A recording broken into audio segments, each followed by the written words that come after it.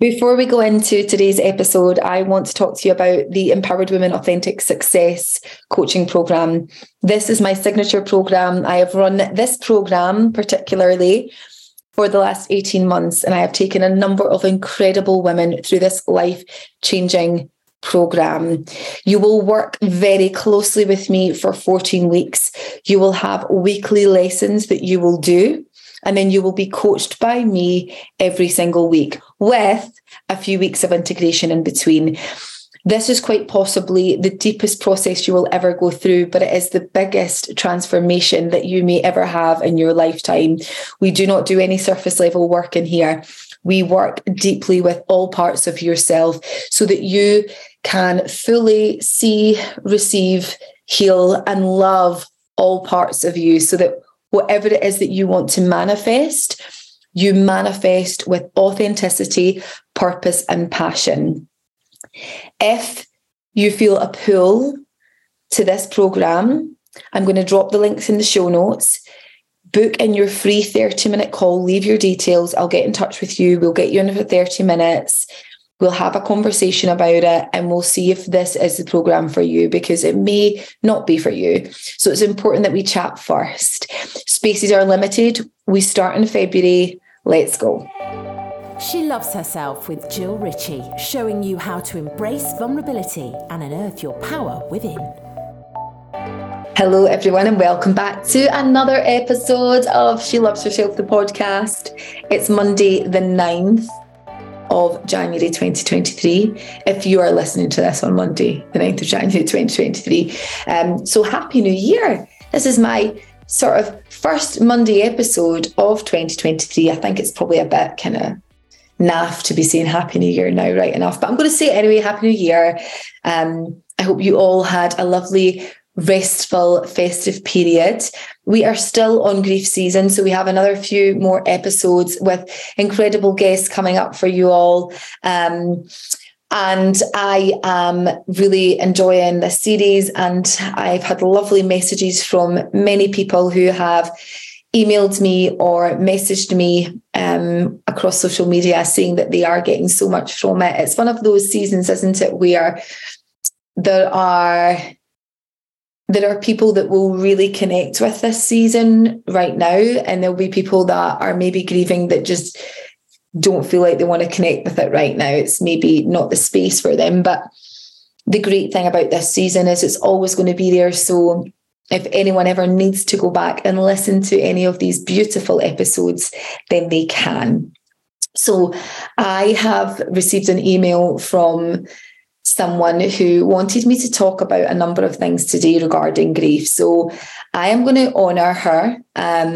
She has asked a few questions, and as I always say, I am here to support and serve you all as much as possible, but it's important that I am supporting you and giving you what you need. So the first thing she asked was, on hard days, how do you deal with the low mood and not letting it swamp you? And actually, even if you're not grieving, this is something that most people will be able to relate to. Waking up in a low mood is a habit. And some people might listen to this and think, no, it's not. It's because of X, Y, and Z. Yeah, this is true. And there's very valid reasons for waking up, feeling like you're in a low mood. But what can happen over time is that it becomes a habit. So you have a thought, and then another thought attaches onto that thought, another thought attaches onto that thought. And before you know it, you have feelings that are attached to these thoughts, and emotions start to develop from these feelings, which then dictates to you the mood that you are going to be in and also feel. I also shared this week on Instagram that 95% of our thoughts are repeated thoughts, which is quite scary, but it makes perfect sense because, of course, when you wake up in the morning, before you've even opened your eyes, the mind's starting to sort of kick in, and it's like, right, how do I feel today? How do I feel today? You know, very few people wake up like bursting out of bed, like, I'm alive. Yes. Now, that can happen, I'm not saying there's no one that doesn't feel like that, but there's a hell of a lot of people that don't feel that way. So this is massively about retraining your mind, which then retrains your thoughts, which then retrain your emotions, which then retrain your energy. So it all starts with a thought. And if you have a repeated thought, so 95% of us with our repeated thoughts, if they're on repeat, then chances are you're going to go to the negative. And also when you wake up, it's like you're trying to grab onto something that excites you for the day. And, not often when we're getting up or our alarm is pulling us out of our sleep, or we have to work, or we have to do things that maybe we don't want to do, we're not really feeling that excited. So it's really important that you give yourself the best possible opportunity to create a healthy habit, not just when you wake up in the morning, but before you go to bed at night. And I'm going to share something that is super simple, but so many people don't do it. Get your phone on flight mode an hour before you're going to sleep. Now, that sounds so easy, and it is really easy, but as I said, people don't do it because we have a habit of grabbing our phone. And if you think about it, if you're just scrolling through your phone, you're just like feeding your mind with crap, right? And that's the last thing that's going into your mind. That's the last thing that's starting to get programmed into your subconscious for the next 7 or 8 hours of your sleep. And then when you wake up, your mind is searching for the habit, for the habit that it has of going to the negative. So we need to create a healthy habit of happier feelings, happier emotions. And if you get up in the morning, don't grab your phone straight away unless you need to turn your alarm off. Start to just get up, sit up in your bed, take some deep, intentional breaths. So imagine like I'm breathing clean air into my lungs. And I'm breathing out expansion, okay? And just even do that 3 or 4 times. Stretch your arms, move your body, and get out of bed. Start moving. You need to create a habit of moving before your thoughts start to kick into habits. Start moving your body, brush your teeth, hydrate. If you need to brain dump, get your journal out, start to journal. This low mood is a habit. It feels very real, but it's a habit nonetheless, and only you can change it. Switching your phone off at night, making sure that you don't check your phone first thing, make sure that you are intentional. There is so many times that I've woken up in the last so many months and thought, and the very, very first sort of seconds is, and then I have to change it. I have to be intentional. I have a morning routine that I am meticulous with. And, sometimes I don't feel like doing it. I don't feel like jumping out of bed, but I do it because I know that I am in control of that. And I am the only one that is responsible for changing the trajectory of my day and my mood. That doesn't mean that you're not allowed to feel your feelings, but do not sit in them. If you felt these feelings, if you have felt these emotions, you've already felt them. There's no point in continually feeling them over and over and over and over again, getting absolutely nowhere except the trajectory of going backwards. So it's really important that you have a good nighttime routine and a powerful morning routine to get you started. The second thing that she asked was how to make sense of what you're feeling and process it. So how to make sense of what you're feeling. So going back to a lot of our feelings are habitual responses to thoughts. So how do we change our thoughts? Now, I want to just make sure that you have an awareness of being able to change your thoughts. You absolutely can do this. You can create new neural pathways. You can start to create thoughts, which then create feelings, which then create emotions. And that's how you do it. And it's making sure that you're doing it quickly, you're doing it over and over again so that it becomes a new, fresh habit rather than the old one. But when you're saying about making sense of your feelings, it's really important. You said make sense of feelings and process them. Yes, we don't want to abandon any feeling that we have. Okay, if you are continually feeling sadness and sorrow and emotion or fear, anxiety, it is so important that you don't just try and change the thought around it. That comes secondary to honouring your emotions. There's a big difference between honouring your emotions and sitting in the mire of your emotions for weeks, months, and years, right? What you want to do is you want to say, right, okay, I have a feeling here that won't go away. And I want to understand more about what this feeling is and what's underneath it. Most of the time in my experience of working with clients, it is fear followed by shame.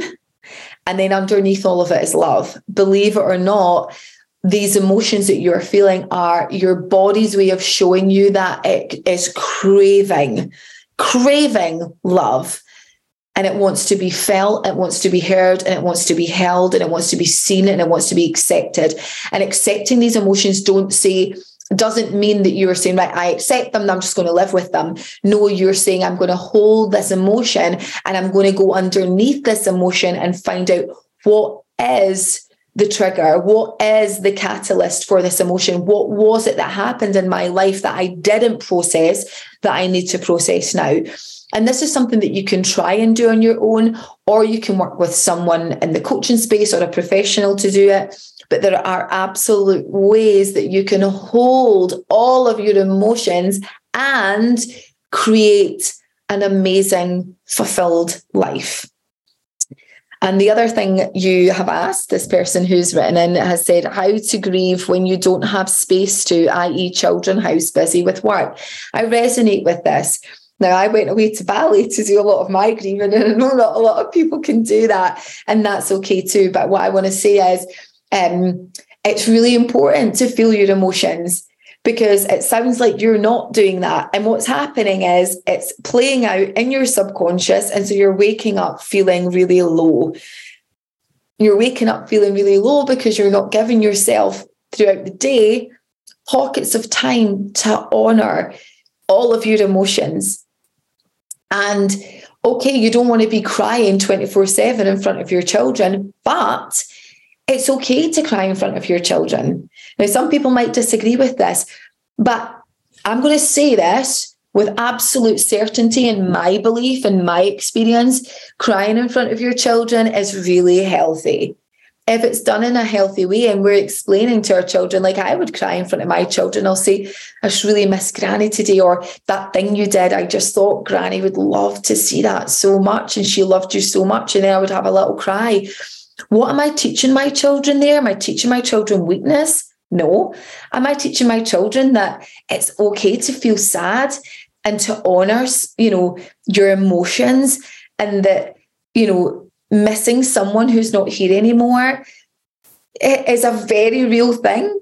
Or do I create this stiff upper lip and never really show my children the emotion? What am I teaching them then? I'm teaching them then to suppress their emotions, to never feel sadness. And what does that do? I'll tell you what it does. It creates mental health problems, and it creates a whole heap of unworthiness, hiding their emotions, never really living in truth, people pleasing, and so many other things. We need to change the narrative around showing our emotions, because then what we can do is give our children permission to show their emotions, so that they don't end up in 20 or 30 years having to do the work like we're having to do now. So flip up the narrative, change your emotions, change your feelings around it, change your story around it. And also, if you need a big release, take yourself away. Make sure that everyone's out of the house for a few hours, and hold yourself with so much love and so much compassion. And I promise you, when you do that, the space that you create is phenomenal. And not only that, the safety that you've created for yourself, and the self-trust and the honor and the love that you've created for yourself by doing that will change your life. Keep showing your emotions, keep feeling your emotions. They are valid and they need to be felt. You were born crying. It's the most natural emotion. What's not normal is society telling us that it's not. And your last question was how to journal feelings dealing with death for a suicide and a difficult relationship with a person who has died. Journaling your feelings Absolutely. Journaling is amazing. So grab a journal, piece of paper and a pen. Start to write maybe some questions like, what do I feel right now? And you might sit with a blank and not know what to write, but keep going. My suspicion here from reading this is there's maybe some feelings around frustration, maybe anger, maybe some guilt. A lot of the time we feel guilt and we feel shame when we really shouldn't. Now, when I say to you, maybe there's some feelings of guilt and shame around there, this isn't because you should feel that way. It's just often feelings that we have, words that weren't said or were said that you felt shouldn't have been, regret, guilt. The best thing that you can do for yourself is really honour everything without judgment. So if you're feeling anger towards this person, allow yourself to express that on paper. If you're feeling sadness or guilt or shame, allow yourself to express that. This isn't separate from you. If something's coming up, it's an emotion, whether it's true or false, it's an emotion that you're suppressing. So just let it out. By projecting it out onto paper, you're moving it from your physical form onto paper. And you're just saying, right, okay, that's it. And whether it's true, not true, it doesn't really matter. It's just an emotion that you're feeling that needs to be honoured, that needs to be felt, and that needs to come out onto paper or to someone in talking therapy. You cannot take responsibility for what anyone does in their life. And it's so important that you, no matter where you're at, that you forgive yourself. And that can feel tough because we're taught to be so hard on ourselves, but self-forgiveness is a huge part of self-freedom. So if you're holding on to all of this stuff, it starts with you, and it starts with you knowing what you need to do, knowing that by feeling these things and by doing these things and by taking these action, you are one step closer to that inner peace that you probably desperately seek right now. And we all do. I hope this helps. It's difficult when I'm not with the person, but I hope I answered these as best as possible in the short space of time that we have. If there's anything else that you want support with, please drop me an email. hello@jill-ritchie.com, and I'll get you covered over the next few weeks. Thank you so much, everyone. Have a really great week. And just do the best that you can do. Be the best that you can be this week. Honour everything that is with you. Practice gratitude. And look out for our amazing guest this Friday. Have a good one, guys. Bye-bye.